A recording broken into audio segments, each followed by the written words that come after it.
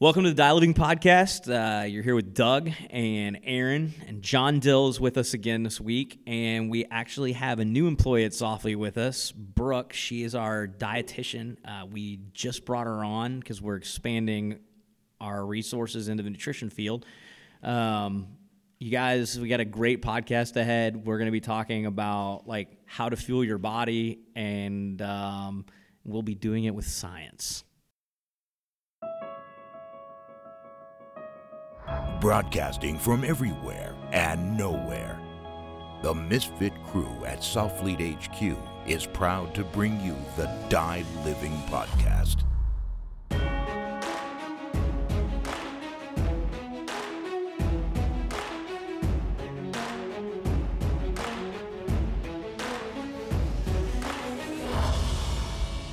I like it. Yeah, so let's talk a little bit more about what we're doing and why we're doing it, specifically with respect to Softfleet programming and the app. Well, tell me, man, this is your realm. Like, I was perfectly content providing dumbed down workouts to freaking nugs and being like, hey, get stronger and eat what you want. And you were like, hey, man, nutrition might be a good idea. And I was like, actually, that's an excellent idea. This is why you get the big bucks. Right. Well, yeah, so I think, one of the things, without hopefully sounding too cheesy, is that, truly everything we do here at Softfleet, we're really trying to constantly question what can we do to make it better, what can we do to fix it, what do our customers need more of, what do they not need, so we can streamline things and continually just evolve to provide a better product. And one of the things that I think we were seeing was that guys were having a lot of questions about nutrition, and really, I think just being totally confounded by where to start. It's right? The misinformation, right? Yeah, I would like to tons of misinformation, and one of those things that you see guys post something on Facebook or in a forum, and it's like, hey, I'm doing this program, what should I eat? And then there's 80 different responses. And they're all counter each other. Yeah, none of them make sense, or they're every conversation 180 degrees away from each other. Have you tried keto? Yeah, yeah. And fuck you. Really, there's, if there is a nugget of good information in that thread or whatever, it gets lost. It's totally buried, yep. Right? And the only way you would know it was good was if you already knew the answer. You weren't even asking the question. Or you right? trusted the one person, right? But how do you vet? I'm a fucking yeah. idiot. You don't. If you people don't know, listen to me, right? They've clearly started on the wrong foot. Right. Which is why we brought in subject matter expert Brooke. And I think to go back to a friend of mine who is a really competitive cyclist. He's a Cat 1 road racer. He said something which he didn't come up with, but I thought really summed it up really well years ago, which was, strength is found in the gym, weight is found or lost in the kitchen. And really, that whether you're putting on mass or leaning out or however you're changing your body composition has way more to do with what you're inputting into your body food-wise. And let's be real, then most of us are only working out to look better naked, right? Yeah, I mean... it's true. I really want that 600-pound deadlift that John talked about last week, but not really. I just want to look like I have a 600-pound deadlift. Not worth it, yeah. I'm not trying to say that the exercise doesn't affect body composition. Yeah. However, the nutritional component affects it much Absolutely. more significantly. And I think for us, what we decided was that really, if we were going to continue to offer a top-level product and, be giving people high-volume programming, that we're just going to see more and more of our customers have these questions, and it was our responsibility to actually provide something that was, a legitimate diet and meal plan to complement the programs that we were offering, and also to just offer a standalone to people, that are doing other programming but still need something they can follow easily. We went out and decided that we wanted to bring someone in full time to do that this was going to be a really serious project for us. Which the hiring process was more of a serious project than I had anticipated. Well, the hiring process was big, but I think that, to go back and quote another adage, and I don't know who's the guy that is originally said this, or at least it should be unattributed quote to follow. Yeah, I'm sure it should be attributed to some smart dude in like Silicon Valley or something. But I love the quote, hire slowly, like fire quickly. And it's basically, be really careful about who you bring in the door, and then kind of like set the standard high and make sure that you're maintaining that standard. And if you have someone that's like poisonous or bad for your culture, Brian's over there like sweating bullets, to kind of cut the cord, and not to go too deep down a rabbit hole, but at the butcher shop, like one of our other businesses, we saw a guy who was like a really bad dude, just for the culture of the place, come in. We didn't get rid of him quickly enough. He basically taught that to the next guy. Yep. And we saw like habits from this guy, like permeating, 2 generations of employees later. And it was like, holy fuck, like that's what Max said. He hasn't even been here for 3 years. And like this dude that's saying it didn't even work with him. Yeah. It's amazing, man. But it's still, and the amount of effort then that it took for us to like clean that culture out of the shop, really was gargantuan. So, for us, we want to make sure we don't get into that place at Soflete, and that's why the hiring process was. Well, no, I think it's thorough. As I don't think was. that. I mean, the process was clearly well defined. I think that I wanted to use that as a segue to talk about the fact that like when Brooke showed up, we interviewed her, and we interviewed a large number of candidates, and Brooke and all the other candidates sent sample work in. Like we sent out a request like, hey, can you guys put together a week's worth of menu, like for this athlete, for a sample athlete? And we looked at so many samples that they really all bled together. And I was waiting to talk to people. I was going to pull up their sample when they walk in. You look at what they did, ask them questions about it, and go through the logic and see what kind of dietitian they were based on like what they'd submitted. And I was always struck, like, for a majority of the candidates we interviewed, there was like a kind of an academically lazy approach. There was like, I've been doing it this way, like, it's a 20-year-old method for doing something, and they were not like, they weren't really plugged into what we were doing as far as like, lifestyle, that we're pushing. And I know that the biggest thing that initially when we talked about Brooke was like, Brooke's Instagram attracted us because it was like very centered on food, and tasty looking food, right? So you're like, hey, look at this girl's Instagram. I'm like, yeah, okay. Well, that is a pretty awesome Instagram. The photography was great. All of her composure of the plating was very good. And then like she showed up, and I had not fully investigated the meal plan that she put together, and like the meal plan that she did was super thorough. She had done her homework on what Soflete, like what our agenda was, our ethos. She used Soflete supplements in her meal plan. So like she was supplementing because she realized like we have athletes that have really high protein intake, larger athletes that are very active. So like she was supplementing the way that we supplement performance-wise with like protein shakes, but they weren't just like, oh, take a Soflete protein shake. It was like, hey, I'm gonna make this like creamsicle delicious like designer shake, and I'm like, that actually sounds super delicious. It's interesting because I think, we put out this task for the people that we brought in to interview, which was basically to create like a sample week of meal planning. And I think all of us that were reviewing it, like, or almost looking at it from kind of different like review criteria. Bill obviously was looking at it like more technically in terms of like what are the recipes and like what do the numbers look like. And for me, it was less about are you hitting like the macros or calories that we were looking for, and more about like how did you approach this problem? What was the process you used to solve it? And like what do you I were want to saying, eat that?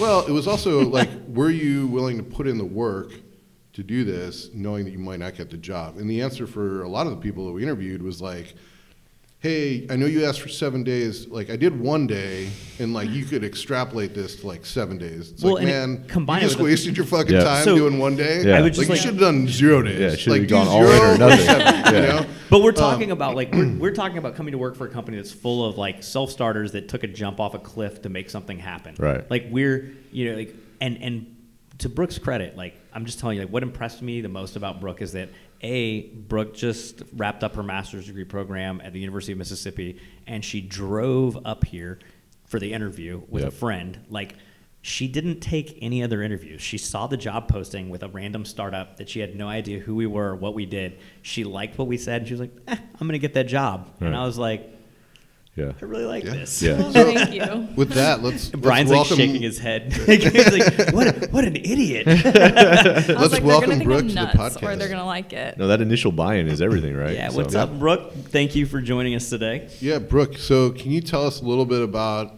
why you decided to follow nutrition as a career path, and why Softlete was the only job you applied for? Well, I got into nutrition actually because I started having health problems right around probably like age 19. I started getting a lot of migraines due to like multiple head traumas from like really stupid accidents, like falling off the playground as a child and car accidents and stuff. So I found this really awesome neurologist, and she was willing to work with me because I didn't want to rely on like modern medicine. I wanted to take a different approach. So I started vitamin therapy and changing my diet because this was a time in my life where I just started on my own, going to college. I thought like Chef Boyardee was a culinary genius and like ramen was the best, thing on earth. So I really switched my Hot entire ramen lifestyle. is delicious, all right? It is delicious. I haven't had That any cannot be since. disputed. But when I started to change my lifestyle, I haven't had a migraine since. I haven't had health problems. And so after doing this research for myself, I was like, I think this is pretty cool. I think this could help a lot of people if they realize nutrition can really impact their life in a positive way. Awesome.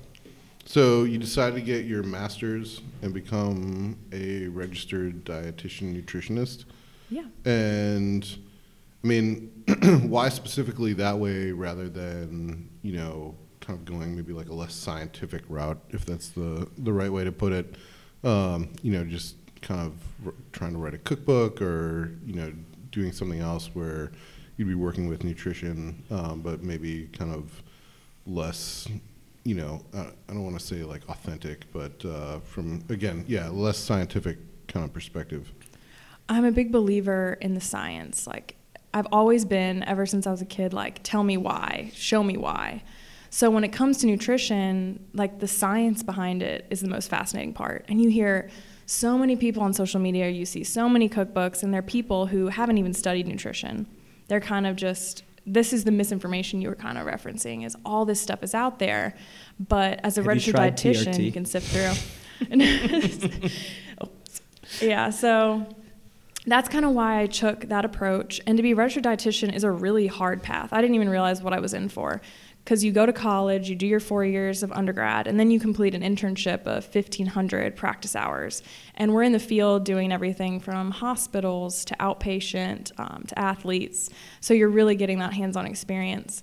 And then I decided to finish my master's, and my master's is actually in health promotion, because you start to see that the relationship between nutrition and exercise and these other aspects of health is just as important as the science of nutrition itself.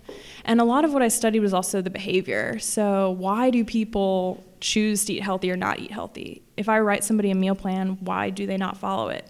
So I wanted to understand kind of the psychology of like why people make decisions. So that's kind of why I did that for my master's. Well, and what did you learn? I learned that no matter how hard you try to set somebody up, they really have to be motivated internally in the end to do it, and that your environment plays a really big role. So as a professional, like, I want to try and break down some of those barriers for people. So like example, if you don't have a gym in your area, but there's one near your work, break down that barrier by bringing your clothes, pack a gym bag, do something to make it easier for you to reach those goals. Well, I like it. Mm-hmm. And Aaron, midday bike rides. Fuck you. I'm not against midday bike rides, Doug. Oh, mountain bikes. I don't know about that. Let's just be clear that Doug is bringing a full suspension downhill bike. You can For- see. You for can't see me midday- grinning and nodding my head right now. Midday bike rides Shit, on yeah, like yeah. flat paved trails around. For the Drum. record, they're rolling hills. And I- they're really fun to do bunny hops over curbs. And I don't know why you got to be so judgy when all you're like, hey, let's take a beach cruiser out. I will be riding a hipster single speed Nice. and possibly donning a fedora. I feel like I we like have it. different fitness agendas. Yeah, shred all the gnar. Yeah. Hey, I'm going to ride this bike to after Everybody beers. settle down. Watch me bunny hop down these steps, dude. Yeah, man. So yeah, Brooke, super impressive. Like I also don't think that you're the world's best self-promotionist, because over the course of you working here for 2 weeks now, every time we talk, I find out something new and exciting about Brooke that she like neglected to mention during her like, hey, I'm gonna sell myself to you moment. So like Brooke was like a competitive swimmer during college. Oh, wow. She's done triathlete stuff like. And I just didn't mention that when I was interviewing at a fitness company. You know, you're like, I'm so Still got the sad. job, yeah, right? exactly. Like, good for you. Yeah. Right on. I'm a big believer in hard work. So I knew that I was coming straight from school, and I knew that I needed my work to speak for itself. So I just like poured it all into that. And I was just like, hopefully they can see what I'm capable of. I like that you saw our enthusiasm for that. Like you said, I'm a firm believer in hard work, and Brian gave you the lackluster hand job. Like, he was like, wah, wah. I feel like Brooke may already be the hardest worker at Softly. Doug commented this morning. He's like, man, every time I look over, Brooke's like actually doing work. I'm just wearing a Louis Vuitton ripoff That shit counts. robe. That shit counts. That I shit counts. walked outside to go buy donuts this morning, and one You were of the getting cat calls, man. one of the homeless ladies Great. like, "Where you stay at?" And I was like, "At the hotel, madam." And she was like, "I knew it. I knew it." I was like, "Indeed." Gotta get you That's decked awesome. out with full outfit, man. Yeah, I have to have a Jean-Paul Gaultier overnight bag for returning videotapes. I know people can't see this, but it's my goal to make sure you have a plate carrier and mag pouches made out in the Die Living Vuitton pattern, This is for to impress all of my State Department cohorts. right? Shit is But, awesome. Well, so Brooke, after we hired you, you mentioned that this was the only job you applied for. I did. Can you tell us why that is the case? A lot of the jobs in nutrition field are kind of boring. They're very like sterile. This is what it is. Here's your rule book. You follow the rule book. And so I could kind of been watching like Monster.com. Indeed, I had been like checking all the resources I knew to look for jobs in cities I was interested in. And I'd been looking at them for a long time, and I really hadn't seen anything where I was like, wow, I want to do this. So I read this description, and I immediately kind of started like, I was like, that's me. Like in the U part, it's like you need to love to cook and travel and like and all these different things describing like your passion for food. And I was like, that's me. Because I'm not just a dietitian. That's my job. Like I actually am a total foodie, as cheesy as it sounds. Like I love food. I love to cook. I love the occasional donut. Like I'm a human. So I got super excited and applied to this job and only this job. And I didn't want to go anywhere else till I kind of like saw it through and see what happened, because like I really wanted this job. Well, welcome Cool. to Yeah. welcome to a den of iniquity, full of people who say things that embarrass even me on the regular. Right? During our tech meeting this morning with the Fugitive Labs guys, I walked in and said something, and Eric at Fugitive Labs goes, "Well, I'm not sure why that surprised me." He goes, I felt as though you couldn't surprise me anymore, and I was like, "Man, I'm not even the most reprehensible person that works at this company." That is actually true. I feel like I'm a bastion of moral courage compared to some of the people you here. just don't hold it in as well. Look, man, So- if It's you entertaining. if you advertise what your bag of bullshit is, as Brent says, and you're unassailable. Like people might be critical of it, but in the end, you're like, oh no, that's I already told you about that. Already Like, owned what are that, you- yeah. What are you complaining about? Yeah. So John, what most of your athletes, especially like the higher level athletes, or I mean, we can address both. I think it's really interesting because this will be, I think, really speak to Softly clients as well. Sure. for both the higher level athletes and people that are completely new, walking in, off the street, like, I want to get in shape, I want to lose weight, whatever my goal is, and I really don't know anything about like fitness or nutrition. The nutrition component's like really important to achieving their goals. So absolutely, you guys obviously have the fitness side dialed in really well. What are you guys doing in the gym to address the nutrition side? Right. So we have a coach, so to speak, that they can go get additional, like an actual meal plan from if they want to sign. But she's kind of independent on her own and does that through her own resources or whatnot. We just give people just basic guidelines, right? So it's kind of paleo-ish guidelines for your average person. Say, hey, eat a lot of lean meat, all the vegetables you want. We don't want you to be hungry. With both my competitive athletes and just my normal people, don't starve yourself. If you're having trouble getting enough calories with meat and vegetables, eat some white rice, and just stick to the basics. With a lot of people, if they're working out hard and they're getting that daily stimulus in, we just say, hey, 50% of it is that, what you're doing in the gym, and the other 50% of the benefits you could reap from this is going to be what you're doing the other 23 hours of the day, to include how much you're resting and just as important, probably more importantly, what you're putting in your body. Right. So we say it's more about like what not to eat, no sugars, no processed stuff, no sodas.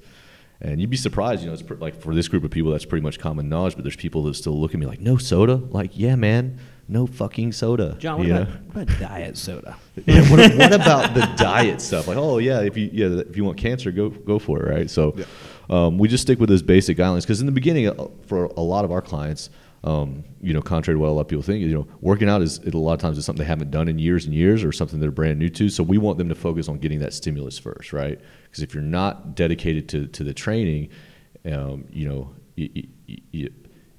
until you really get dialed in as a more of an optimal level athlete, it's my contention that you don't need to get super scientific about your diet, right? Meat and vegetables, nuts and seeds, some white rice, some vegetables. Keep it simple. If something comes in a big huge plastic package or is super processed, then you probably shouldn't eat it.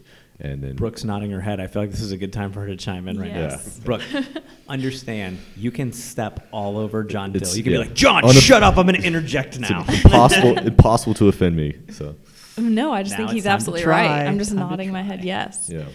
I think that, like, I always say shop the outside edges of the store, because if you're going in the middle, it's in a box and it's in a bag, and it's had something added to it to make it be able to sit on a shelf, and it's not good for you.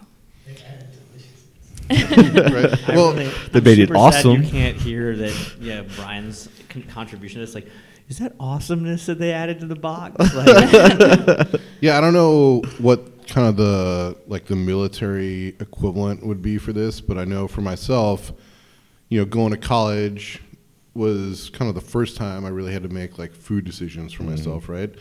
And I was also, I was also really broke, and kind of not living a super healthy lifestyle. In fact, going back to ramen, there was one point where our dorm burned down, and they let us all out of our leases, like our dorm lease, and gave us all the rest of the money to go get apartments for like the last 3 months of the year. And we had no homework or tests. We had like a moratorium from the dean for like 3 weeks. Wow. So we basically took all this money and like rented. We got so like, fucked up. We were so This story is not going to go honestly. My kids will one day listen to this podcast, isn't it? That was we threw what was the shortest party I'd ever been to at college, which we went and bought 30 cases of Mickey's. Yeah. And that party investment. Party lasted Solid less investment. than an hour. Like everyone was just like either passed out or like throwing up in the bathroom, and like fucking done. Malt liquor is a good choice. But everyone also basically spent like 3 months worth of money in like 2 weeks, right? And so responsible decisions are the forte of college, right? In our apartment, we actually lived on ramen, like breakfast, lunch, and dinner for 30 days while we basically like tried to save up some cash. Sounds like my wife's diet. We had like a 5-pound tub of Country Crock and like a case of ramen. Yeah. It was like boil that shit, fry that shit, like bake it, whatever, Yep. But anyway, then getting out of school, you're kind of, living on your own maybe, or maybe with a roommate. And if you never learned to cook. At that point, it's like hard to learn. And, there's all these like really easy options, especially if you're living in like an urban area. You can go out to eat really easily, or, you go to the supermarket and it's like meal for one, versus if you cook, it's like harder a lot of times to cook for one person. Well, I mean, honestly, I think that me personally, and a lot of people that I've known in the military, specifically in the SOF community, as single SOF guys, always like look to maximize our BAH, because like, hey man, I want to make our basic allowance for housing is like, you can spend it however you want. So like, I bought a house and had 4 roommates in the house with me. So like, those guys paid me $350 a month each, and they paid my mortgage, and my BAH was spent on responsible things like fat bottom girls or whatever it is that we were currently, I was a big fan of Sharkies at the time. So Jeeps with 40-inch tires. yeah, we were definitely buying a lot of toys and stuff at the time, right? So we had, kind of a cooperative going on at the house where we would have different nights of the week that we cooked. And if you were a shitty cook, you can bet people were going to shame you into making something better the next time. And then, you always had, like, the gorilla. Like, we had a guy, Alan Shabaro, who owns a gym down in Texas now, used to do things like he would cook dinner for us, and we'd show up, and there'd be, like, a stack of hamburgers on a platter. And you'd be like, awesome, man, thanks for cooking, Alan. Because this guy's just, like, an absolute savage, right? And he's like, hey, I'm eating a hamburger. I'm like, this is a great dinner. He's like, dinner? Those are appetizer hamburgers. I'm cooking steaks for dinner. And you're like, what? Like, you just cooked 30 hamburgers. You know that only 5 dudes live in this house, right? And he'd be like, you better eat 4 apiece, because I'm eating the rest. And you're like, all right, like this dude, like I remember, like my fondest memory of Alan is the constant uptake of Metamucil bottles, because his body, his diet could not keep up with the amount of protein constantly being jammed into his body, right? Yeah. But like everybody at the house had specific dishes that became their favorite, that they were good at, that were healthy, and we all cooked for each other. And then we would like meal prep the leftovers to last during the week from where we went. But I know that like most people don't have that crucible of culinary skill, where they learn based on people's threats. Like if I had not cooked a good dinner for Alan would have separated my head from my shoulders and laughed about it, right? Yeah. Like Alan was a scary dude. Yeah. Well, and I think that's one of the most important things about having a solid meal program is basically like giving people exactly what to do, like everything, right? So there's no questions. It's not, in fact, like John, what you were saying, I think oftentimes people get really easily freaked out, I feel like, and it's like, oh, I know you said I could eat protein, but like, is this too much? Like, so you said nuts were good, but if I eat all the nuts, that is a lot of fat. Or it is taken to that extreme of like, all right, nuts are good, but I just crushed like 3 pounds of almonds. Right. Does that mean that I was like, I did really good? Right. Yeah. So I think, but it's really easy to get kind of into this like downward spiral of like, what happens if I eat like 2 grams too much of this, or I fuck up the proportions or whatever. And so I think in the beginning, while people are learning, it seems like giving them like, here's exactly what you need to do is like a really awesome way to kind of, I think that's why stress out of it. Yeah, I think that's why the paleo diet was super popular in CrossFit, was because not because it's the best performance diet, but because it's very clear guidelines and it eliminates a lot of things from your diet that you would include if given the option, right? Like we get rid of sugars and we've already won a war. Yeah. Like, hey, man, you're going to get rid of sugars. Right. And all this other stuff is just... And I'm sure with the clientele you guys are working with, right, they come to you because they want a plan, right? And I think there's, I think, like you said, it's overwhelming how much misinformation there is and what's a viable plan and what's a credible source. And then it's easy just to throw your hands up in the air and just say, fuck it, right? Because it's overload of information. So, what in my experience, I've done the whole counting the macros thing, certain amount of protein, carbohydrates. And then, at least for me personally, after doing that for a few weeks, I was like, okay, I got it. I don't need to measure everything out. I don't need to look at it. I have a pretty good idea you know, what's what and what to do. So people start with that structured plan just Sure. to especially I if think it's, that's why macros are good, man. Right. So when Yeah. we frame things by macros. I hate, like, we have Brooke, the subject matter expert here, and Yeah. I'm like, well, we pitch Macros. Yeah, Yeah. well, I mean, and you have to forgive us, Brooke, because, like, we're all like, we're like pretenders to dietetics. Yeah. Like, we all have become aware about what is healthy for us, or how to, you know, see results, because we became invested in that process. But, like, I know that no matter how informed I think I am, I'm still prone to putting out bad dietetic poop. Like, you know, and people are like, oh, all these idiots talking in this thread, and I'll chime in and say something. I'm like, I feel like I'm smart and informed on this right now, but I do not have a degree, and I do not know. yeah, there's another layer to it, right? Just like Yeah. anything, yeah. It's like, I mean, I'm not going to name names, but someone at Softlete put together some nutritional stuff, and then Brooke kind of edited it and was like, yeah, and this one's done with science. aw, the slight dig. Well, it's the truth, I guess. Yeah, I know, it's cool. Hey, have you tried intermittent fasting? Like, I'm just gonna, for the rest of this podcast, I'm gonna chime in with all of the cliche bad advice things Right. oh, diets don't work for you? Keto. Oh, you're fat. Have you gotten on TRT yet? Yeah. If not, I know a dude on the street corner that can hook you up with some Test-Cypionate. You Right, know, like, right. God forbid you get your blood levels tested. And so much of that stuff too is, again, going back to, like, you know, what are your goals, right? So if you're looking to compete in something, especially if there's like weight classes, Exactly. you know, that is one thing. Yep. You know, again, going back to my buddy that was a professional, or, you know, basically semi-pro cyclist, it's like, you know, I'm gonna when find he's- out later this week that he was a paper boy. It's like this story's taking on a life of its own. Like, he was a semi-pro cyclist. Actually, he had a paper route in New Jersey. I saw him riding a bike once. Yeah. No, but I think, you know, he would go through periods where when he was, you know, competing in the summertime, he was like, you know, weighing out everything that he ate. Yep. And, you know, every pound that he put on his body, he was, you know, that could mean that half a second or 1 second or whatever, you know, the difference is between taking the podium or not taking the podium. Or, you know, guys that are like wrestlers that are looking to like maximize strength and power output versus, you know, mass. Right.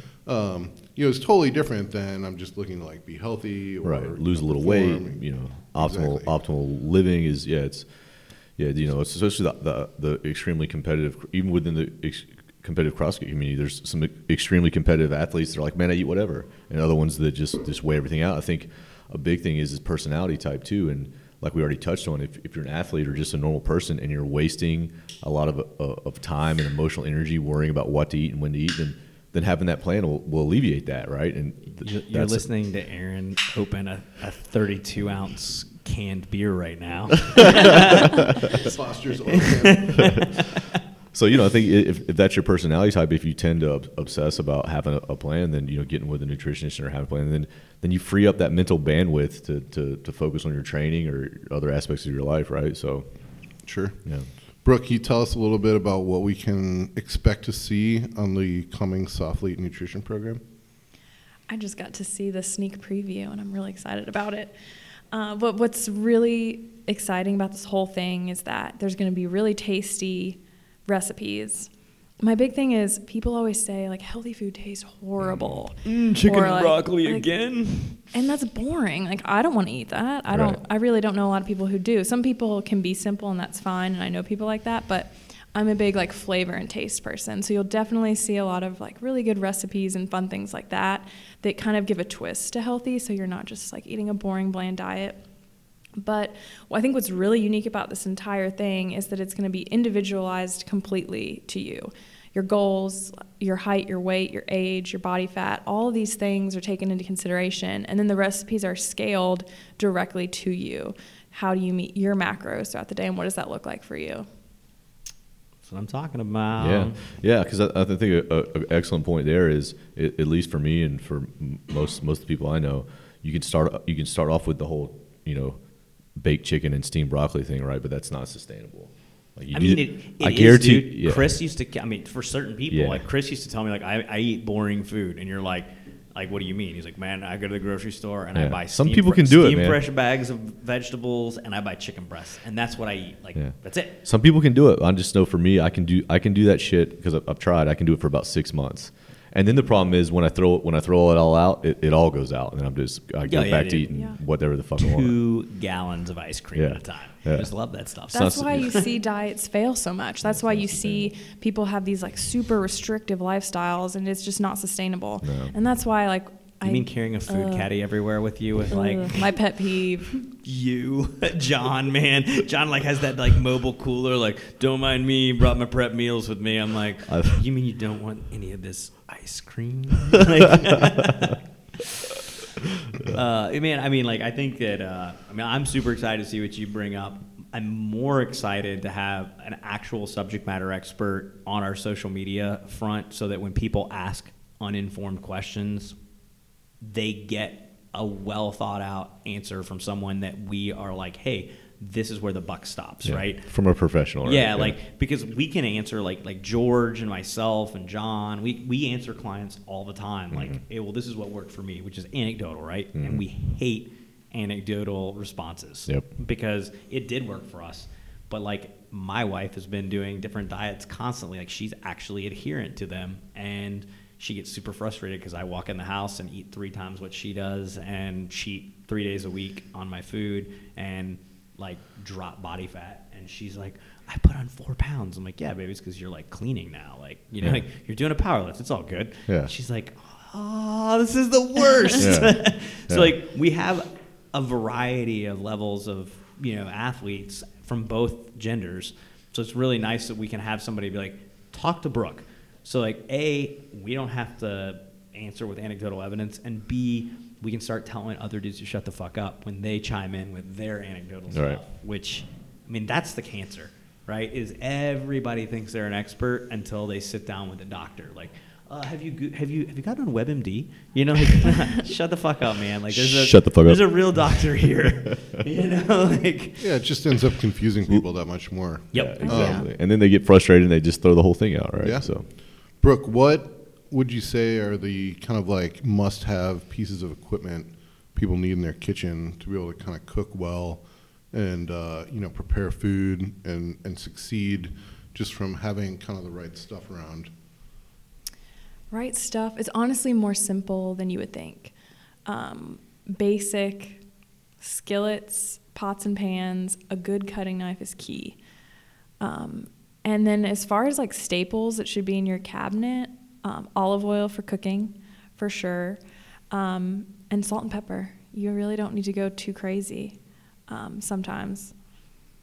I'm a big fan of my food scale, because that really helps me kind of dial in the accuracy on my nutrition. So I definitely encourage that as well. What, you don't like palm-sized portions? That's what always gets me. I'm like, I have huge hands. Next week is softly branded. Yes.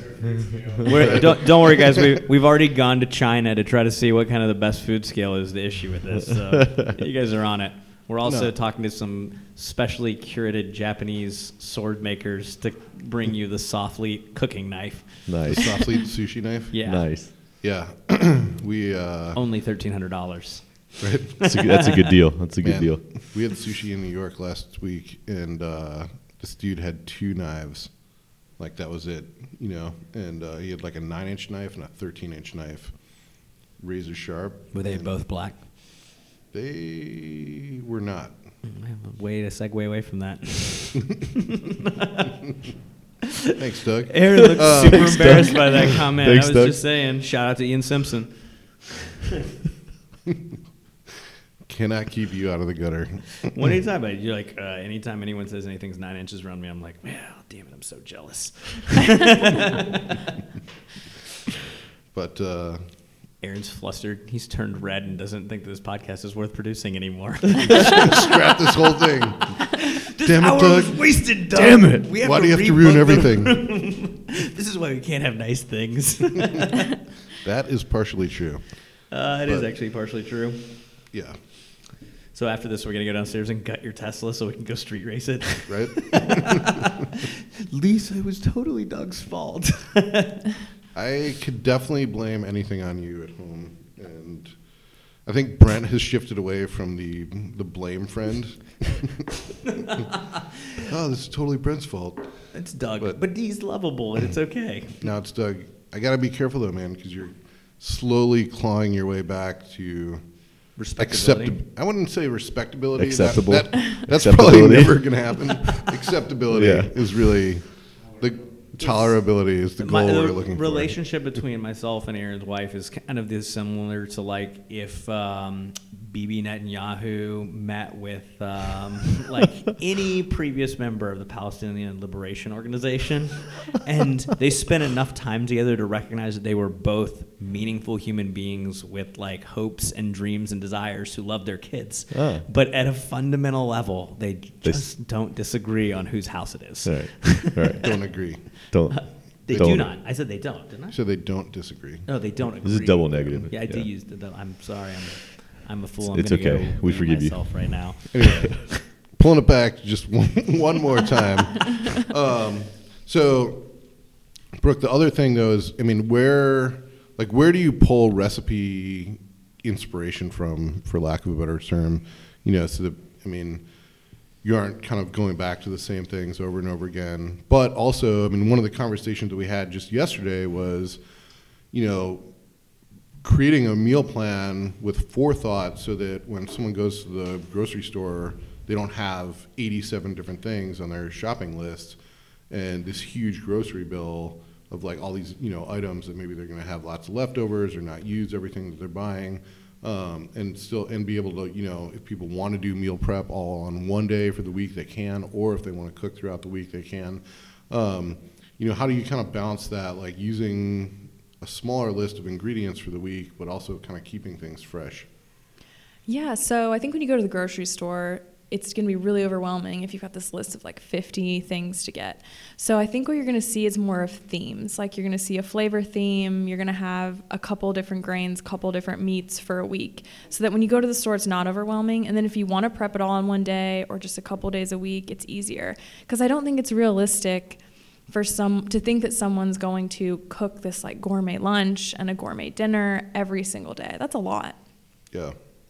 Yeah, that's one of the things that we've seen from some like meal plans out there. I don't mean this like bash anyone or, you know, or anything in particular, but Do it. Name people in particular. I'm not going to. That Atkins diet. No, I'm not going to, but I do think that it's really easy to kind of like, you know, pick recipes that are out there really more for creating like visual content either online or in magazines, but not for the ease of cooking or, you know, even taste, right? So, I mean, a lot of it's like cookbooks, you know, if you've ever, I don't know if I'm the only one in this room that's done this, but like if you've ever bought a cookbook from like a really famous chef, you like open that shit up and you're like, I cannot do 90% of what's in here. Right. And I think most of that stuff is actually I don't even know what most of those words mean. right? Yeah. Yeah, I think that most of that stuff's probably geared towards other professional chefs.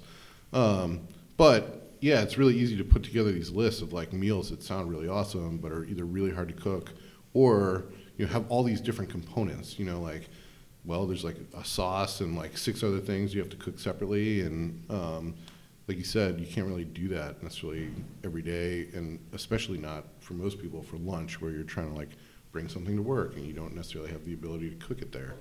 So I'm really excited, obviously, to see kind of what's coming down the pipe, and I think people are going to dig it. So I am absolutely certain they are, based on what I have seen and tasted. Like I may or may not have experimented with some of the recipes that Brooke threw out in her test week, which I'm sure was not supposed to happen, but super awesome. yeah. Have you guys tried the protein pancakes? Those were my favorite. Peanut butter protein pancakes. I firmly object to protein pancakes because I hate pancakes. Really? Yeah, my They're kids so make good. pancakes, and I'm like, fuck you. Stop making pancakes. You ruin everything. How can you hate pancakes? How can you hate pancakes, Doug? Because I am a secret communist. Like, Obviously. yeah. That's why I knew it. I knew it. Yeah. You can't do that. Brian's chime-ins are gold. We need to get him a microphone I know, next I'm time. so for sad he sure. doesn't have a Hey, mic here. Are you gonna fill the role of Scott the engineer soon? Like, we'll just randomly bring you in. Like, here, take this mic, Brian. Like, Yeah, what you don't realize is like all of the audio effects I've been inputting that you guys are Totally unaware of it. The slide A whistle. lot of sad trombones. A lot of Price is Right losing horns. It's just totally different feel. And the headphones on. Right on. The This is 3D experience. This is the cost of bringing on someone to professionally, make sure that the podcast sounds Right. produced. Well, but the other thing that we're also going to be touching on is like the issue of, or kind of topic, I guess, not really issue, of food quality. And that's something I think that we'll probably like request the support of the butcher shop for, but also just kind of talk about, that apples and apples aren't necessarily apples and apples, right? That's not necessarily an organic versus non-organic. How does Brooke feel about that? Let's find out. I'm all about this topic right now. I'm like nerding out reading a book about it. This is especially true with animal products. Like it is like night and day when you look at the nutritional component of them and the flavor of like the difference between really caring about food quality, where you get the meat, how it was cared for, what it ate affects the way it tastes. The best place to get your meat is the fucking woods. Yes. Well, I exactly. was like, John is going to Good surprise lean me meat. with something. All right. So look, the professional agrees. How- Nailed it. John. What about if I pick it up by the side of the road? If it's a fresh kill, it still counts. Right on. Yeah, man. Yeah. John, you'll have to come up the hunting property this fall. Oh, I'd love to. Yeah. Yeah. We'll tag some deer. Can you imagine for having sure. Wildman John with us for the hog hunt? Oh yeah. Yeah, man. You want to come down to the hog hunt in February? We just launched Absolutely. it yesterday. Yeah, that'd be All great. right. Stoked. We'll Yeah. have you down there. Hell yeah. Shits. I'm so sad I'm going to be out of country for this. I'm bummed you're going to miss this one, man. Like seriously, every time that you post the hog hunt video, I get like reminiscent about the best adult vacation I've taken in my life. I'm pretty sure that if people don't sign up really soon, it's just going to end up becoming the like soft lead party, and that all spots will just be filled by like soft lead and friends. Oh, dude. That sounds good to me. Such a good time last year, and as much as I like to party with sluts in desert countries, I'm super sad that I will be missing partying with my boys and probably Rita. Like that was the best part about last year was that, like, so I lead GoRuck events sometimes, and there's a female participant at a bunch of my events who is awesome. Like she's super, like she's a really demonstrative, straightforward Eastern European female. And like she messaged me and was like, I have never been hunting before, but I want to learn and I don't know where to start and I don't trust any of the people around me, but I saw the soft lead hog hunt and I want to know if I can come. And I'm like, oh, it's a lot of dudes. And it's in like this rural, like, hunting camp that's like nice, but like I'm gonna have to ask Aaron, and I sent her to Aaron and she talked to Aaron and they talked back and forth, and Rita showed up and pretty much shamed every dude. Wow. Yeah, and even better, her first kill was like just in passing. They went past a side road and she saw some javelina down the road. She told the driver to stop and back up, and she took the shot out of the window of the truck and scope bit herself. Yeah, it's like she came back and she had this big grin on her face and she's in the truck and there's like blood crusted all over her forehead and nose. And I'm like, what happened to you? And she was like, I killed a pig. And I was like, no, I mean, what happened to you? Yeah, man. I mean, really, there's, I think, almost no better place for someone to go hunting for the first time. Yeah. Because the guides down there, Artie and the rest of the guys, are super helpful. Like, they get so excited. These guys have been either hunting or guiding hunts for like 30 years, Wow. right? And so for them, the most exciting thing is like bringing someone in that's never done it before. Seeing that and, like, reaction. having them have a successful hunt. And then the other part of it is just being down there with guys that are, you're in this crew of like people that are, for the most part, experienced hunters and also like really experienced shooters, right? So you able to come down there in the middle of the day when we kind of take a break from hunting and have the ranges set up. It's like, dude, where else can you go and have, like a sniper teach you how to get on the long gun platform. Our guys walk you through like pistol drills. I mean, a lot of this stuff is like you're getting one-on-one time with a dude informally, that you would pay, you know, like $600 for a class for. Right. Or watch a Navy Top Gun pilot clean and section his own meat because he's too cheap to have it done at a processing center. I'm gonna go ahead and disagree with that. 5 hours. I watched the meticulous. I was like, You know what? I was like, what are you doing, bro? And he's like, what I want to do. And I was like, that is an excellent answer. And then I sat there in the hot tub and watched him. I was like, I'm in the hot tub. And he's watching him work. I was like, this is impressive, actually. So this is my friend Joe. He's actually the squadron commander for an F-18 squadron in Virginia Beach right now. He's maybe one of the coolest dudes. Ooh, big deal. No, he's actually a badass. Is just to Brian, what Joe loves to say is that, like, dudes love soft guys, but chicks dig pilots. I mean, it's totally true. I've literally never gotten laid because of my Green Beret. When we were in Austin, Texas, that story with the dude. Oh, the F-14 pilot who was talking about how, like, there's like a rite of passage amongst fighter pilots where they actually have sex inside the intake cowl of their plane with Conquest. Oh, Brian's about to get on the mic. No, the story was that he was telling this story. We were in a bar in Austin, Texas, the Iron Cactus. He's telling the story about how he had just transitioned to Hornets from Tomcats. We said, do you like the new aircraft? He said, yeah, it's a great performing platform, but you can't get laid in a Hornet.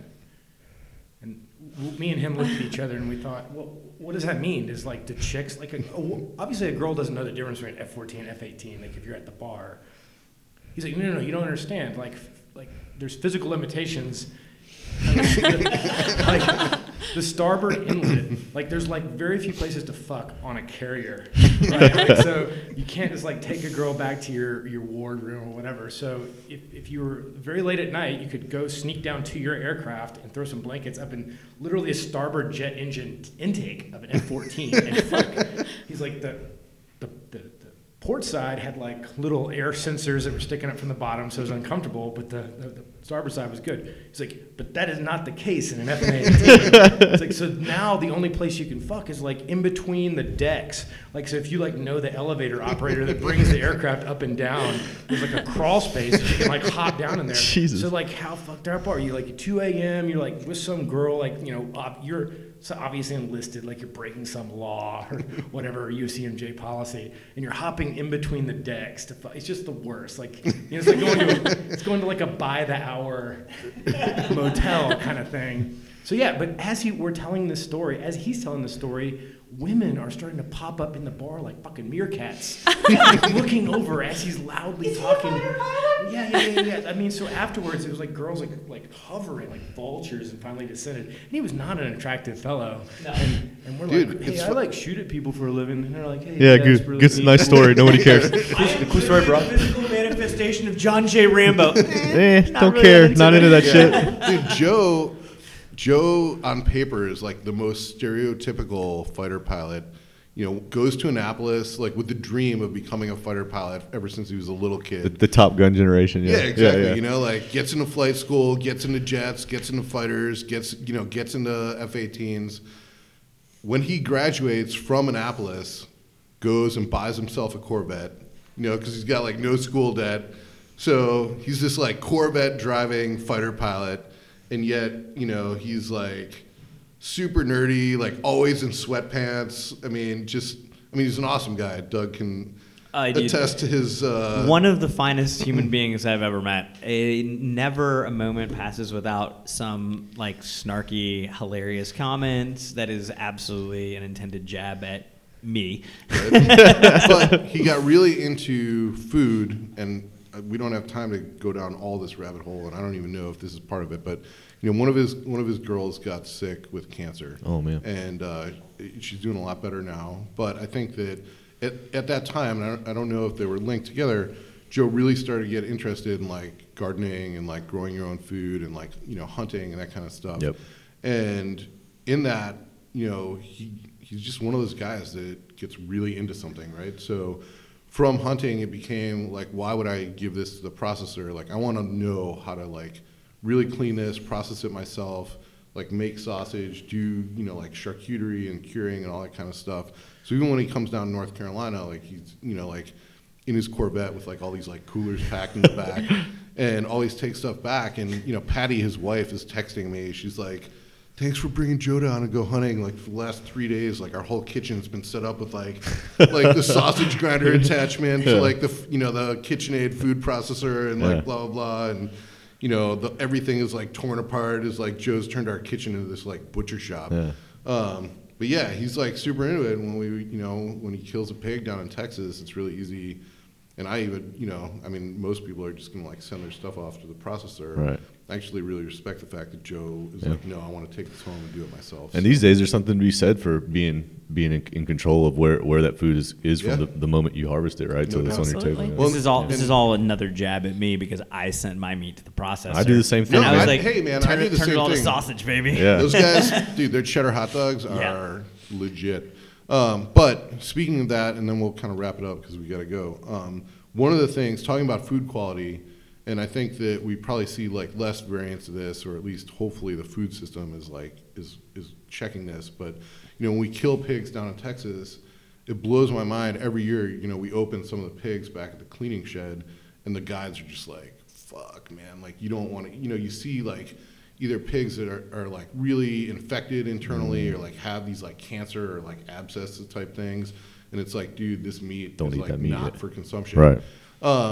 And man, you think about like, who's checking that shit at the grocery Nobody. store? When it's going through out of the factory, feedlot, like into the McDonald's line, like who's like, oh, this liver doesn't look right. Yeah. So being able to see that is pretty cool and definitely a plus for hunting.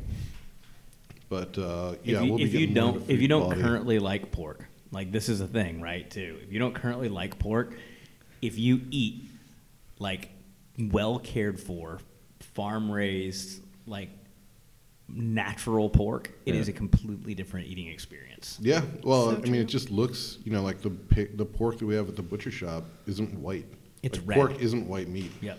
It's red. It's not as deep red as beef is, but it's like almost pink, like. And veal. it is delicious. Yeah, it's the best. But on that note, we got to wrap it up. So Yeah, man. Hey, thanks guys John, for joining us. Brooke, thanks for joining us. Thank you. Thanks. Excited Good about stuff to things come. Yeah. All right, Right on. that's another episode.